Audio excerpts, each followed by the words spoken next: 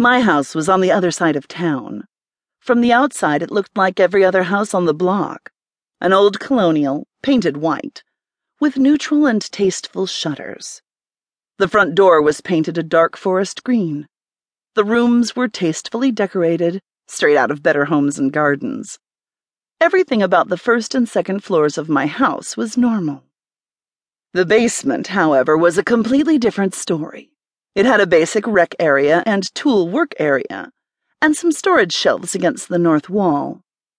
In the dead center of the room, wrapping around the back of the stairway, was a room. Most people wouldn't notice it.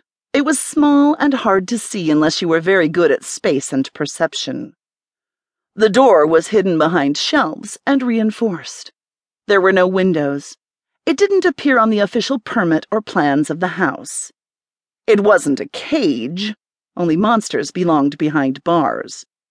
But it was a room that even I wouldn't be able to escape. Not without thumbs, anyway. It was a room that would keep other people safe from me, if necessary.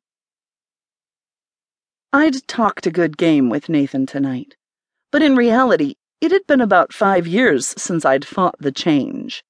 It wasn't necessary anymore. Werewolf rights were on the horizon, and we were in a pretty accepting area. Vermonters tended to go with the flow, as it were. As long as it wasn't happening in their bedrooms, they didn't mind.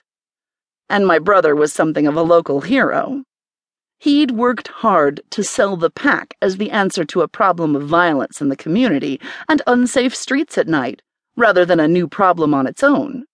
It was a better world with us here. I wanted to be out with them. I wanted to be brushing my shoulders against my family, smelling the sweet pine scent of the woods as we ran, as we played, and hunted and slept, curled up against one another. I didn't want to be stuck inside, hiding from the moon, with a bigoted guy who didn't believe that this was going to hurt like hell. But I was doing something for more than just me here. It wasn't always just about me, much to my chagrin.